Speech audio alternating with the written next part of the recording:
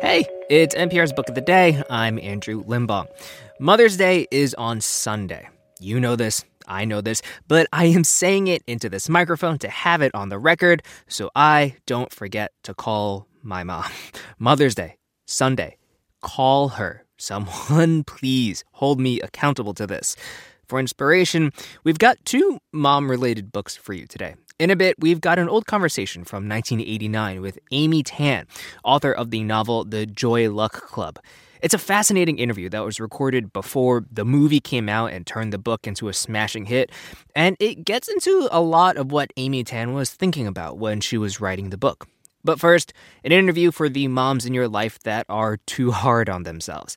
The comedian Glenn Buzan has this new book out called There Are Moms Way Worse Than You, highlighting moms from across the animal kingdom who do pretty gnarly things to their kids. She has this delightful talk with Here and Now Celeste Headley that's the perfect antidote to feeling like you are permanently screwing up your kid.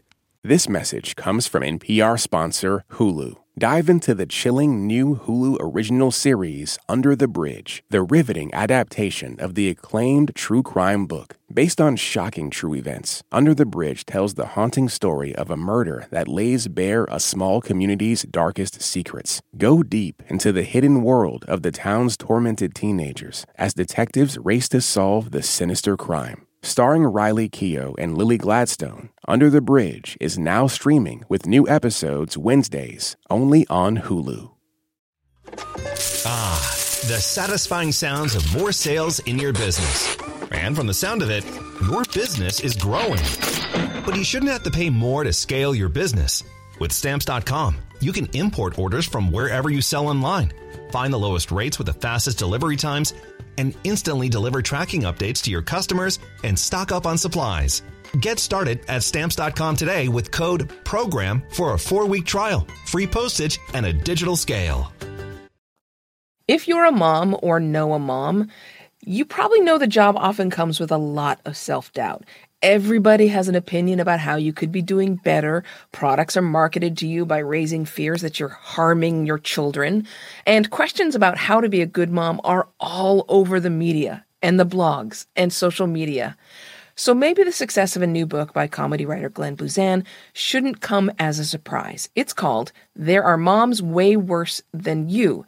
It came out at the end of March and just debuted as one of Amazon's top 10 bestsellers. Glenn Buzan joins me to talk about the book. Welcome. Hi, Celeste. Thank you for having me. So there has to be a story about how you got the idea for this book, right? There is. Also, first of all, great intro. Can I steal that for when I describe my book? That was fantastic. Away. It's not even theft if you have permission. About a year or so ago, I was hanging out with my sister and my niece, who was around 2 at the time, and my sister was pregnant with her second. And my sister is the perfect mother. She was born to be a mother, and yet she was expressing to me these fears about being a bad mom. She kept saying, I wonder if I'm socializing Maddie enough. I wonder if I'm feeding her the right foods. And when I tell you my sister is a good mom, my niece's favorite activity is reading, and her favorite food is radishes. So she is a great mother. I'm not a parent myself, so I didn't really know how to comfort her as, a fellow mom would. What I wish I had said was some beautiful quote about motherhood or, a generational love and blah, blah, blah. But I'm a comedian and sort of a dummy. And so I just said, well, hamster moms eat their babies. So, I don't know. At least you're not doing that. Did this comfort her? It did a little bit, and she laughed. And in that moment, I thought, this is what I can do to sort of make her feel better. So you began to collect stories of animal mothers who did horrifying things to their children. And at what at what point did it become a book? Yes, so it started off as a Mother's Day poem for my sister. I was just going to give it to her, and she was the only person who was going to see it. And then I was asking around for illustrators, and my manager and his wife read it, and they went, wait a minute, this resonates with us as parents. We should make this into a book. And I thought, okay. So what originally started as just a card for my sister turned into this book that I wanted to still keep it a surprise for her. So she ended up not seeing it until a year and a half later. Because I wanted to surprise her. Wow, it's a pretty good secret book. keeper you are. I know. I was dying. Whenever we hung out, I was like, don't say anything, don't say anything. So, I kept a secret for about a year and a half because books take a while to become books. Okay, so on the cover, it's just an iconic cover. It has Thank you. A giraffe mom kicking her baby. Correct. I thought, well, that's ridiculous. Giraffes obviously don't kick their babies, but then of Celeste. course, I know, I read many tales. One from Wild Trails was so poetic in saying she lifts her long legs and kicks the baby giraffe, sending it flying up in the air and tumbling on the ground. And as the baby lies curled up, the mother kicks the baby again. Like, you're not kidding. I'm really not. I was stunned when I did the research for a lot of these animal mothers. They're horrible. Yeah, just awful. Yes. And you keep reminding us of those kind of things. There's another one where you say an eagle mom believes in survival for the strong. She'll let her eaglets fight to the death. How wrong. Yes. What were some of your favorite tidbits that you found? I really like the cuckoo bird mom. She's what's called a parasite brooder, I think is the name for it, which means she will lay an egg in another bird's nest and just leave it for that other bird to raise it. Right. It's the equivalent of walking your kid next door and hoping they don't realize they're raising another child. Exactly. And I just thought that was such a power move, and I really respect it. So writing books is not something that you do. You are Not a comedy usually. writer. Yes, You've worked usually. with Conan O'Brien and with Sarah Silverman. They, in fact, were both quoted in the Amazon reviews. Mm-hmm. Were you a little nervous about taking on a book project? A little bit, because when you say you're an author, people assume you wrote a big, wonderful novel. And so I have to go, oh, no, I'm not a real author. I wrote a tiny joke book. I'm not a James Joyce. I'm not a Mary Shelley. So I did feel a little nervous having to say I'm an author. But what was it like to work with an illustrator? Because that's a partnership that you have to curate. You have to, nurture it. I got so lucky in the illustrator department. Priscilla is the illustrator, Priscilla Whitty, and she is also super funny herself, which was, I got so lucky. She thought of a lot of the visuals for the book as well. So the title obviously refers to moms, but you also write, and I'm going to quote you here, it's not just moms. Some dads suck too. They're not all warm and snuggly. A pipefish dad will eat his kids if he thinks they're ugly. So I assume that any parent of any gender, stripe, style can read this and just insert their own identifier in here. Absolutely. Being a bad parent is devoid of class or race or gender. Anyone can be a bad parent, which is the beautiful thing about parenthood. And the beauty of this concept is that you can now start on aunts and uncles. Yes. Grandparents, you can just move your way through the entire family tree. The concept of animals having grandparents actually makes me laugh on its own. That's very funny. Oh, well, you're going to enjoy that research. No spoilers there. But I have to ask you, when your sister finally read the book, what did she think? I'm happy to report she laughed and teared up a little bit. She was very, and also she was like, "How did you keep this from me for so long?" And I said, I'm impressed "It by was that too." hard." Yeah, it was very hard for me.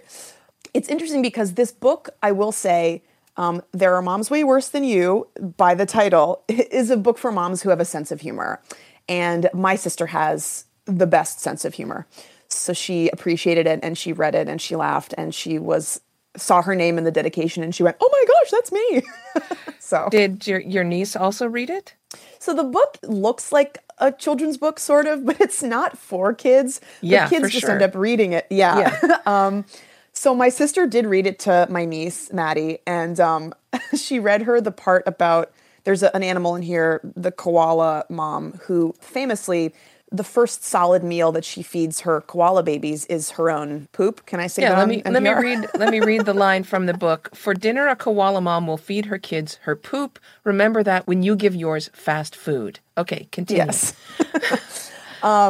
She read my niece, my 3-year-old niece, the part about a koala mom feeding her kids her poop. And my niece was like, Mom, you don't do that to me. And my sister was like, yeah, correct. And she goes, you're a good mommy. Oh. And also poop cute? is an objectively funny word. I know. And also she just then, my niece is 3 years old, so she then just took the opportunity and ran with it and just kept saying poop over and over again for like 30 minutes. So it was very funny for all of us. Yeah, I support that. Any ideas why your book has hit such a nerve? I think it's because, and I don't like that this is the fact, but I think it's because there's so much pressure in the world today, sort of like you were saying in the beginning, how everyone's trying to sell you something to make you a better mom, or everyone is judging other moms and dads to make themselves feel better. And because it's maybe one of the most important things you can do as a human, raising another human, it's so important to get it right. And that's, I think, why people take it so seriously and they take it to heart. And so with that comes a lot of self-judgment and a lot of shame. So unfortunately, because there's a lot of shame surrounding parenthood, I think that's why the book resonates, which was if one mom feels better about herself after reading a silly little joke book that I wrote, I am thrilled. So... Well, my son's 23, and the book still brought me some comfort. So thank you. Celeste, that honestly, I love when moms who have grown kids read it and they go, yeah. Yep. Because that's my favorite. It's all a compromise. Yeah. Glenn Puzan's book is called There Are Moms Way Worse Than You, Irrefutable Proof That You Are Indeed a Fantastic Parent. Glenn, thank you so much. Thank you, Celeste. This was so fun.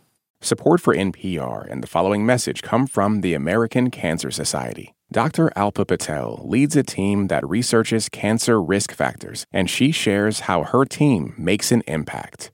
We always do what we like to think of as actionable science. So the work that we do makes its way to things like nutrition and physical activity guidelines for cancer.org, where millions of people come each year to learn about how they can better prevent cancer.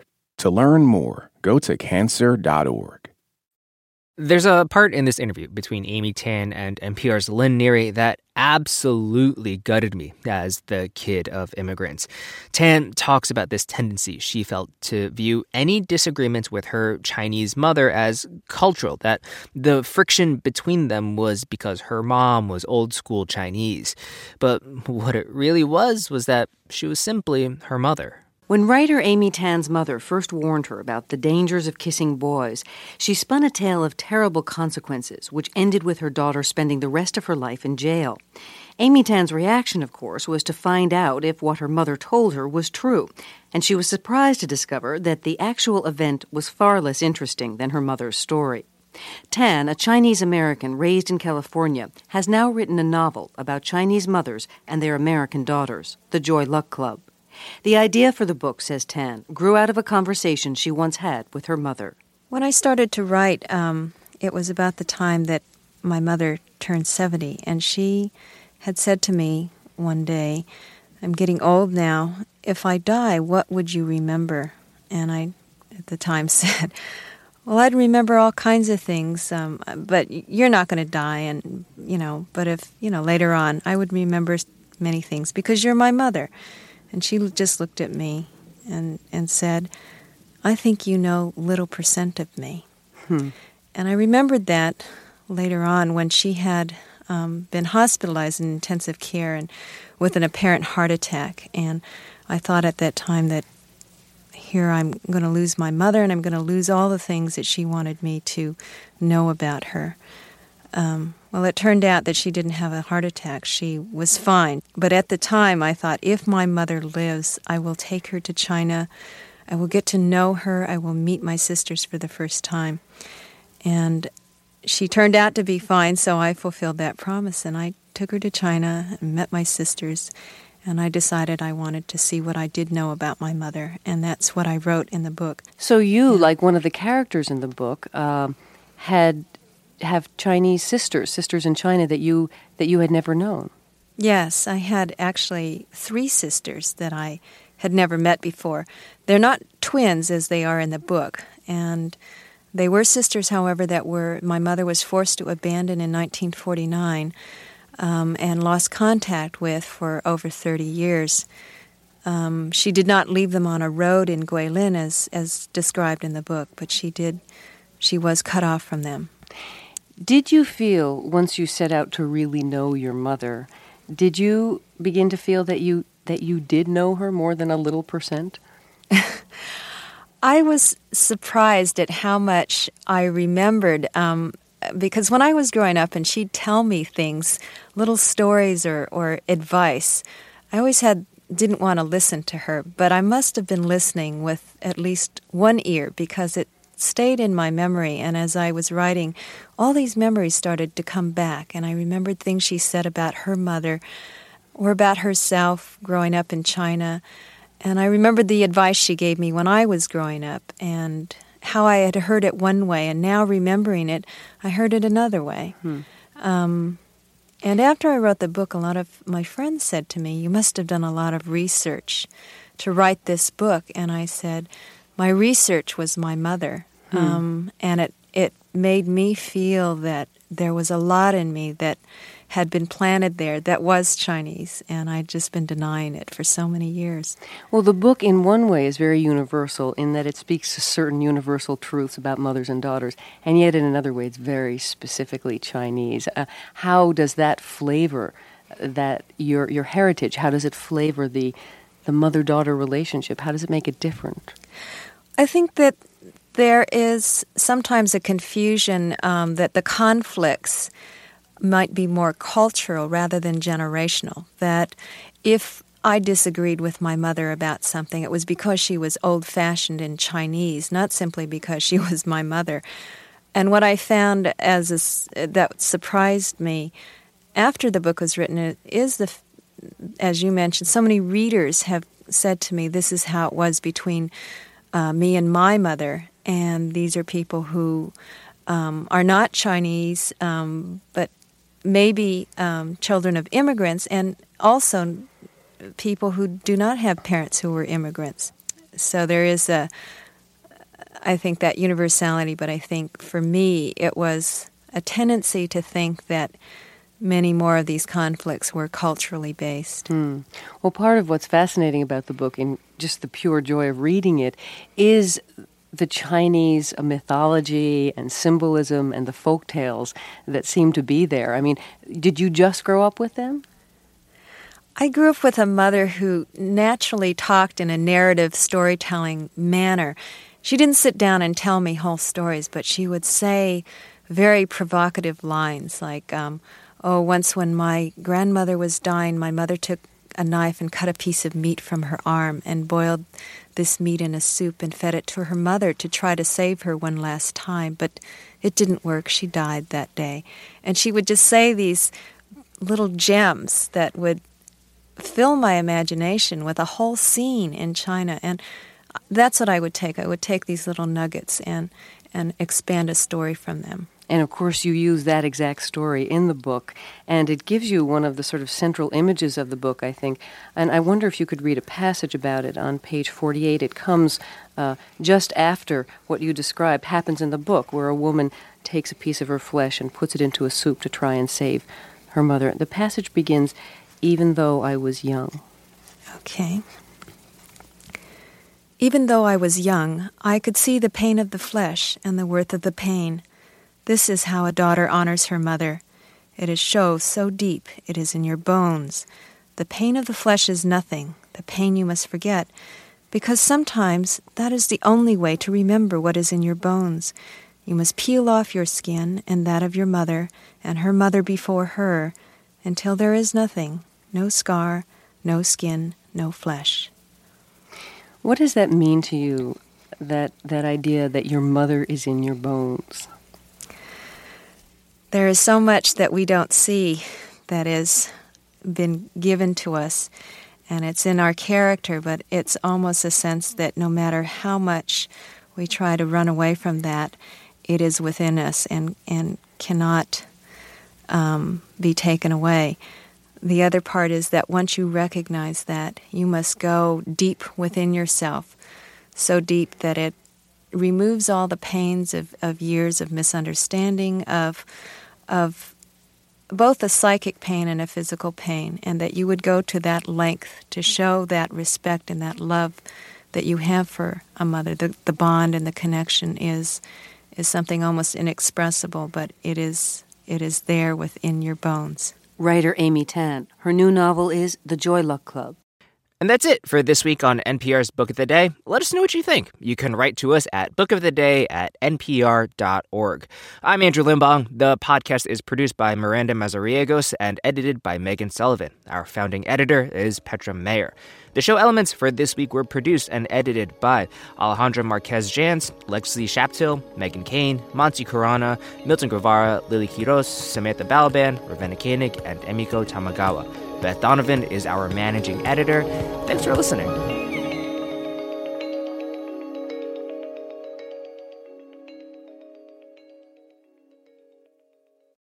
This message comes from NPR sponsor Vuori, a new perspective on performance apparel. Clothing designed with premium fabrics, built to move in, styled for life. For 20% off your first purchase, go to vuori.com/NPR.